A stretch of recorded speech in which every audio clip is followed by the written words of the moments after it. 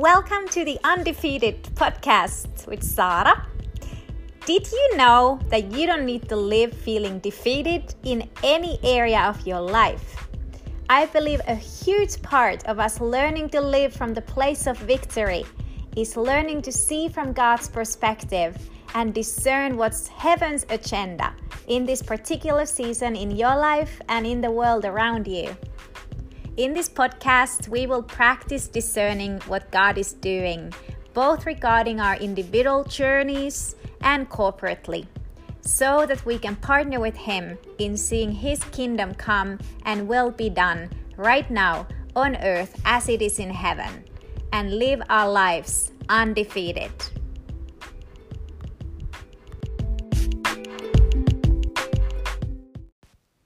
So, last Sunday was the Valentine's Day, which is not always such a fun day for singles, but I actually ended up having such an awesome day. It was the first Sunday since all the COVID restrictions started that we actually got permission to have dancers in our Sunday morning church services. And we are still meeting with limited capacity and social distancing and all that stuff, but I got to activate dancers in 3 services in a row during the worship times. And that was literally the best Valentine's Day gift I could have received from Jesus. It was like a hug from heaven. And I felt the love of Jesus in such a tangible way. Yeah, what is there anything better? Getting to love on Jesus and release others to do the same on Valentine's Day. Yeah, it blessed me so much that all the dancers who I got to activate, including the kids, because I had a few kids dance as well, they were literally radiating the love of Jesus. And all these dancers, they are powerful and beautiful dancers in their own right. But what was the most beautiful and moving part for me personally was that I could tangibly see how they love Jesus. And that kind of genuine love and connection with God's heart, it's something that you can't fake. You can't pretend it to be there. You can't perform it. It either is there in your heart or it isn't, and it's tangible and visible for others when you have it and when it comes out, when you start expressing your heart to the Lord through dance. And it draws other people into this place of delight and a desire for deeper connection with the Lord. And this is something that you can't impart your own love for Jesus to other people. You can't impart your own history with the Lord to others. It actually is something that everyone needs to build on their own, build their own personal connection with God. And that's why I was so proud of my dancers to get to see that they actually have their own personal connection with the Lord. And that from that place of actually dancing and moving from the place of connection with His heart, they can also, and they are becoming catalysts to others to attract other people into that place of a real connection with Christ and freedom in Christ. So as I was watching them, I was thinking of this verse in John 12:32. It says that, Jesus says here that when I am lifted up from the earth, will draw all people to myself. And I know Jesus is here talking about the kind of death He died, His crucifixion and resurrection when He was lifted up on the cross. And that's the thing that draws people to Him.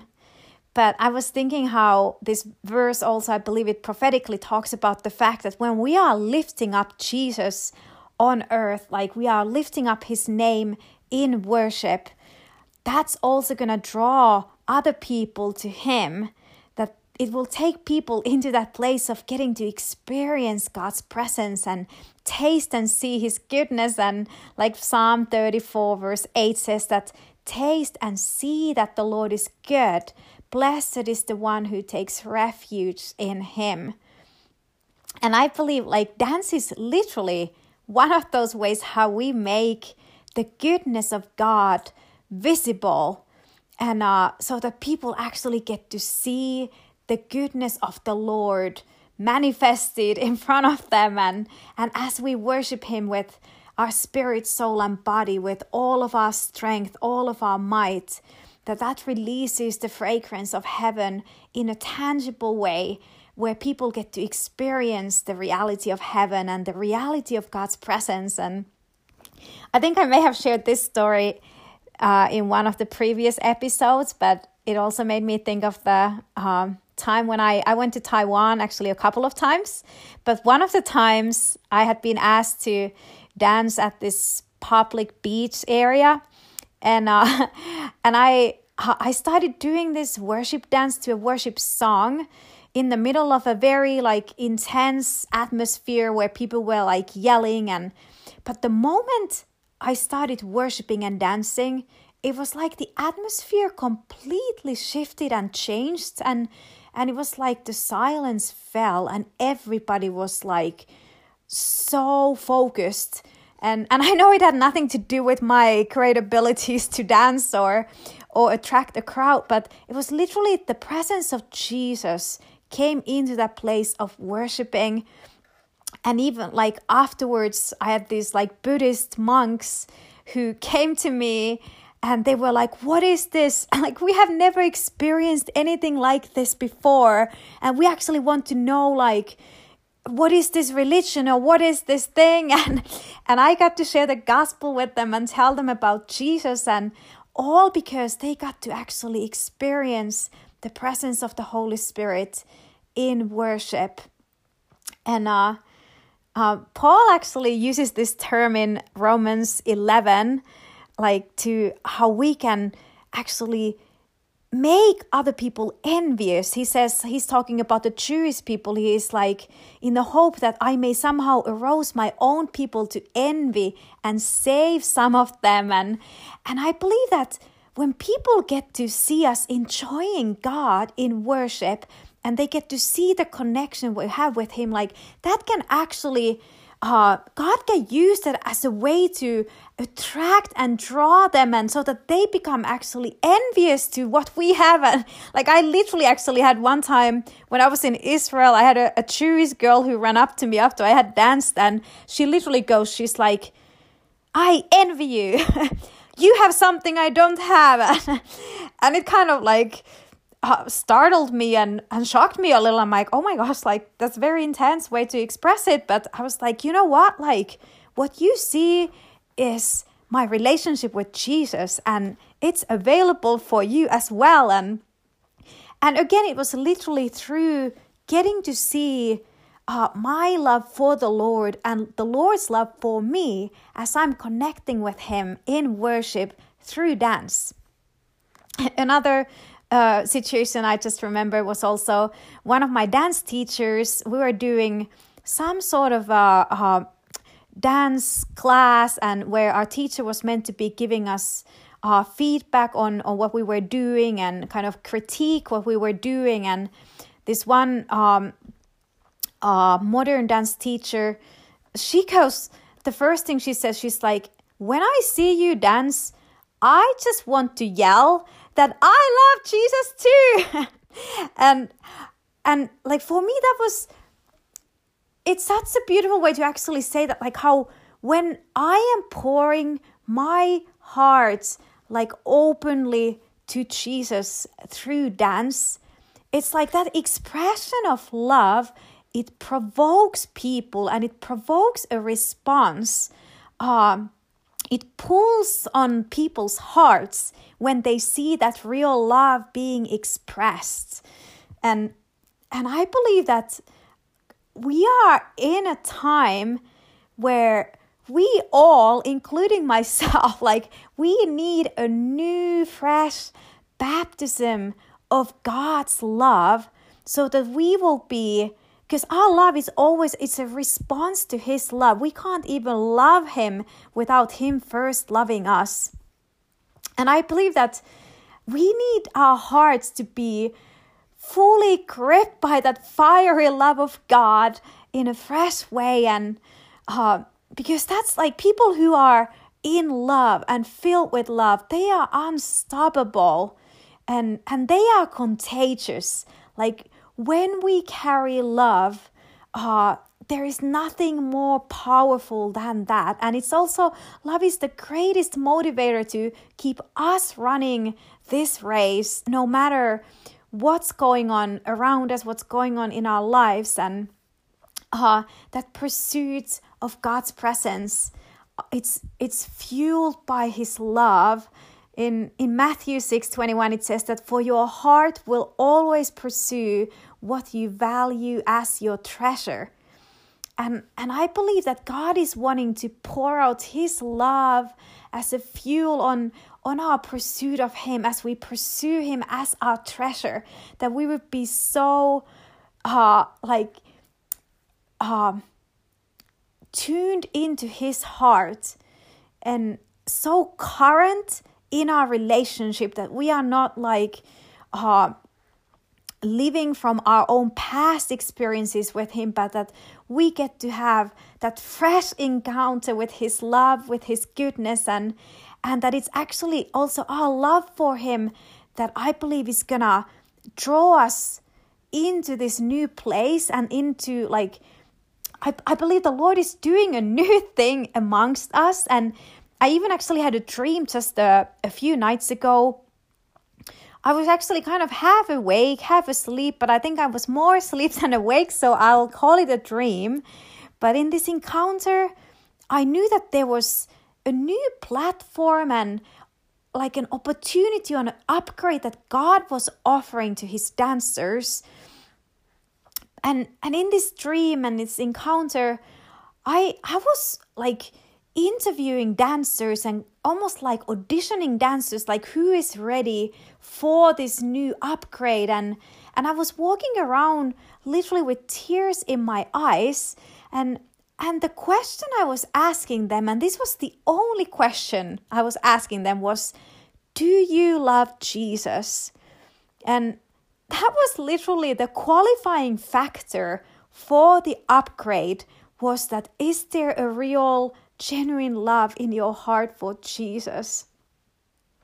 And this makes me feel personally really emotional, because that's what I'm living for. Like I have like my whole life could be summarized in that sense, like a sentence that I want to be burning with love for Jesus. Like I want to raise up worshipers. And for me, it's specifically dance is a way to express worship, but there is no worship dance without actual love. Like we actually have to be filled with God's love so that we can be pouring out our love as a response to his love and to adore him with everything that we are. And like without his love filling us, our dance is just an empty shell, and there is nothing on the inside, and we can't impress God with our awesome creativity, our cool dance moves, or whatever creative gift we have, because he's actually the creator. He's the one who gave us that gift. But we can actually move his heart by our love. Wow. And I believe that is gonna literally be the key for us to step into this new place that the Lord is wanting to give us, the new upgrade, that we actually are being filled with his love afresh. And because like it says in 1 Corinthians, we all know the chapter 13 that talks about love, that without love we are just like a resounding gong or clanging cymbal. And it says like, without love I am nothing. Like literally, without love, if I do not have love, I gain nothing.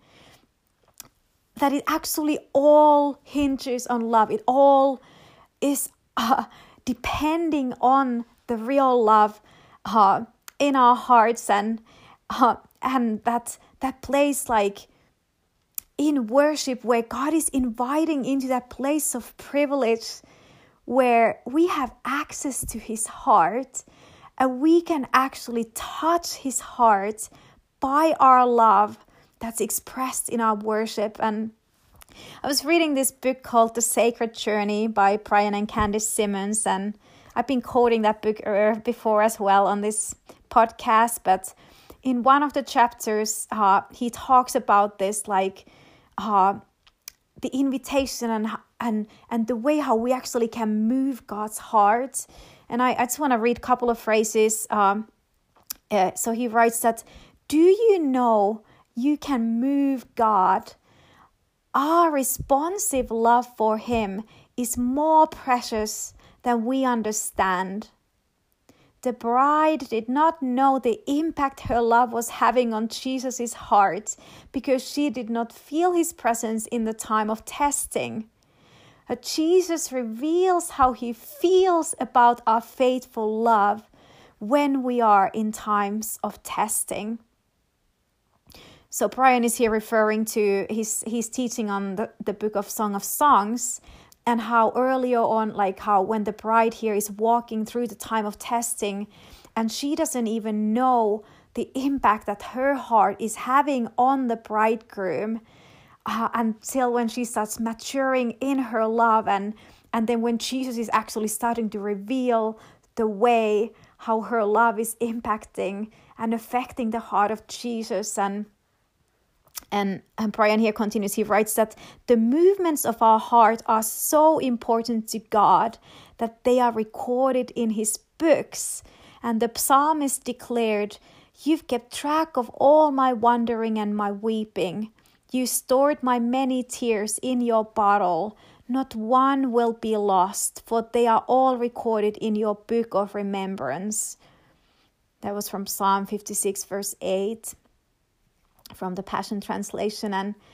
And again, like here is this thought that God values so much what's going on in our hearts, and what's on the inside matters to him. He even keeps track of it. He keeps a book of remembrance of what's going on internally in our hearts, and that it actually, what's going on in our hearts actually affects his heart. In the 1 Samuel 16 verse 7, it says that people look at the outward appearance, but the Lord looks at the heart. Like God has actually a direct view to see what's going on inside of our hearts. And there are several scriptures that actually they warn us about growing cold in our love. And I was just thinking about this, that I find it interesting that those verses are specifically related to the end times. And the reason why I find it interesting is that often when we talk about the end times, we tend to think of like, watch out for the false prophets or deception and stuff like that. But actually, like, what I think the real focus should be as we are getting closer to the return of our King is that we keep our hearts on fire for Jesus. In Matthew 24, verse 12, it says that, I'll just read 12 through 14. It says that there will be such an increase of sin and lawlessness that those whose hearts once burned with passion for God and for others will grow cold. But keep your hope to the end, and you will experience life and deliverance. Yet through it all, this joyful assurance of the realm of heaven's kingdom will be proclaimed all over the world, providing every nation with a demonstration of the reality of God. Wow. And I believe this demonstration of the reality of God only comes from that place where our hearts are actually so filled with his love, filled with that fiery passion for him.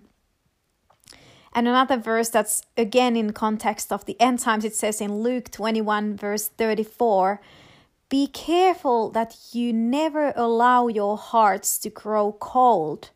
Remain passionate and free from anxiety and the worries of this life. Then you will not be caught off guard by what happens. Wow, so again, it's actually loving Jesus, staying in love and being passionate about him is what actually protects our own hearts. And there's also in the book of Revelation, there's the scripture that's talking about, it's saying to the church in Ephesus, that yet I hold this against you. You have forsaken the love you had at first. Consider how far you have fallen. Repent and do the things you did at first. That's from Revelation 2 verses from the verse 5, I believe. But like all these verses just talk about the importance of not letting our hearts grow cold, but letting our hearts be so on fire for him, and staying in love. And I, as I said earlier, like we actually need to receive his love in order to love him. We can't even burn for him apart from him. Like we actually are so dependent on him and receiving his love, and that we need to have that experiential knowledge of his love and his affections towards us, and we need to get really good at receiving his love so that we can burn. I wanted to read another quote from the same book, The Sacred Journey, where Brian writes that his love conquers fear, unbelief, and the shame of failure. The strong current of love in his eyes drowns rejection out. So what is it that makes us lovely to God? It could never be our performance, for we have failed over and over again. Rather, our loveliness is found in the image of Jesus and a willing spirit that longs for him. God has infinite passion to see you through the growth process. He will not leave you half done. Wow. But God does not wait until you are perfect before he enjoys you. In fact, he loves the weak, the immature, and those who feel incomplete. Wow, there's so much hope in those words, that he wants to love us exactly where we are at. Like it doesn't matter where you are at in life. Your circumstances don't matter. All that matters is to have that willing spirit that actually longs for him, and that it's actually his love that empowers us to love no matter what we are walking through. And yesterday I was FaceTiming with a dancer friend, a beautiful friend of mine who is battling cancer in her body, and it's been quite a long journey already, and it's been a privilege to get to walk alongside her and pray with her and see the miracle that God is doing in her life. But for me, one of the biggest miracles is like every time I talk with her and pray for her, I'm the one who feels encouraged. Like she is so full of love for Jesus and for other people. And even so yesterday when we're talking, she was telling me with tears in her eyes how much she loves Jesus and how she couldn't have walked through this journey with cancer without Jesus. And there was no bitterness or anger in her voice or in her eyes. It was like I could only feel love when she was talking. And it's such a testimony of what the love of God can do. And like how the love of God actually protects and guards our hearts. And also how it's the love of God that empowers us to follow him. And like no matter what we're facing, and also Bible talks about it like it's like love is so much stronger than rules and laws. Like it's the love that empowers us to obey God. In the book of John, verse 14, verse 23, it says, Jesus is saying here that loving me empowers you to obey my word, and my Father will love you so deeply that we will come to you and make you our dwelling place. That's the love of Jesus that actually empowers us to follow him and obey him. And it's also the love of God that empowers us to love other people. I wanted to read from 1 John chapter 4. I'll start from the verse 7 through 10. It says that those who are loved by God, let his love continually pour from you to one another, because God is love. Everyone who loves is fathered by God and experiences an intimate knowledge of him. The one who doesn't love has yet to know God, for God is love. The light of God's love shined within us when he sent his matchless Son into the world so that we might live through him. This is love. He loved us long before we loved him. It was his love, not ours. He proved it by sending his Son to be the pleasing sacrificial offering to take away our sins. Wow, and the same chapter continues, verse 19. Our love for others is our grateful response to the love God first demonstrated to us. Anyone can say, I love God, yet have hatred towards another believer. This makes him a phony, because if you don't love a brother or sister whom you can see, how can you truly love God whom you can't see? For he has given us this command: whoever loves God must also demonstrate love to others. And I know Graham Cook has jokingly often said something along these lines, that difficult people give us an upgrade in love, and they are like a fast track for learning how to love well. And I mean, it's kind of true. It is true, actually, that the more challenges we have relationally, the more it's actually an upgrade for us to grow in the love of God and get to receive a whole new, fresh portion of God's love into our hearts. And I believe that it's time for an upgrade for all of us in love. And I wanted to... I'll wrap this up soon, but I wanted to read this powerful prayer that's in Ephesians 3 over all of us. I'll read this from the Amplified Translation, verses 16 through 21.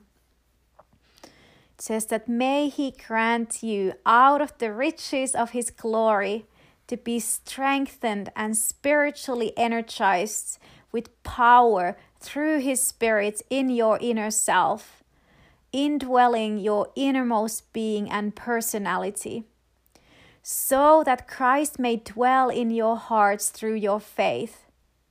And may you, having been deeply rooted and securely grounded in love, be fully capable of comprehending with all the saints, God's people, the width, the length, and the height and depth of his love, fully experiencing that amazing, endless love, and that you may come to know practically through personal experience the love of Christ, which far surpasses mere knowledge without experience, that you may be filled up throughout your being to all the fullness of God, so that you may have the richest experience of God's presence in your lives, completely filled and flooded with God Himself. Wow, now to Him who is able to carry out His purpose and do super abundantly more than all that we dare ask or think, infinitely beyond our greatest prayers, hopes, or dreams, according to His power that is at work within us. To Him be the glory in the church and in Christ Jesus throughout all generations, forever and ever. Amen.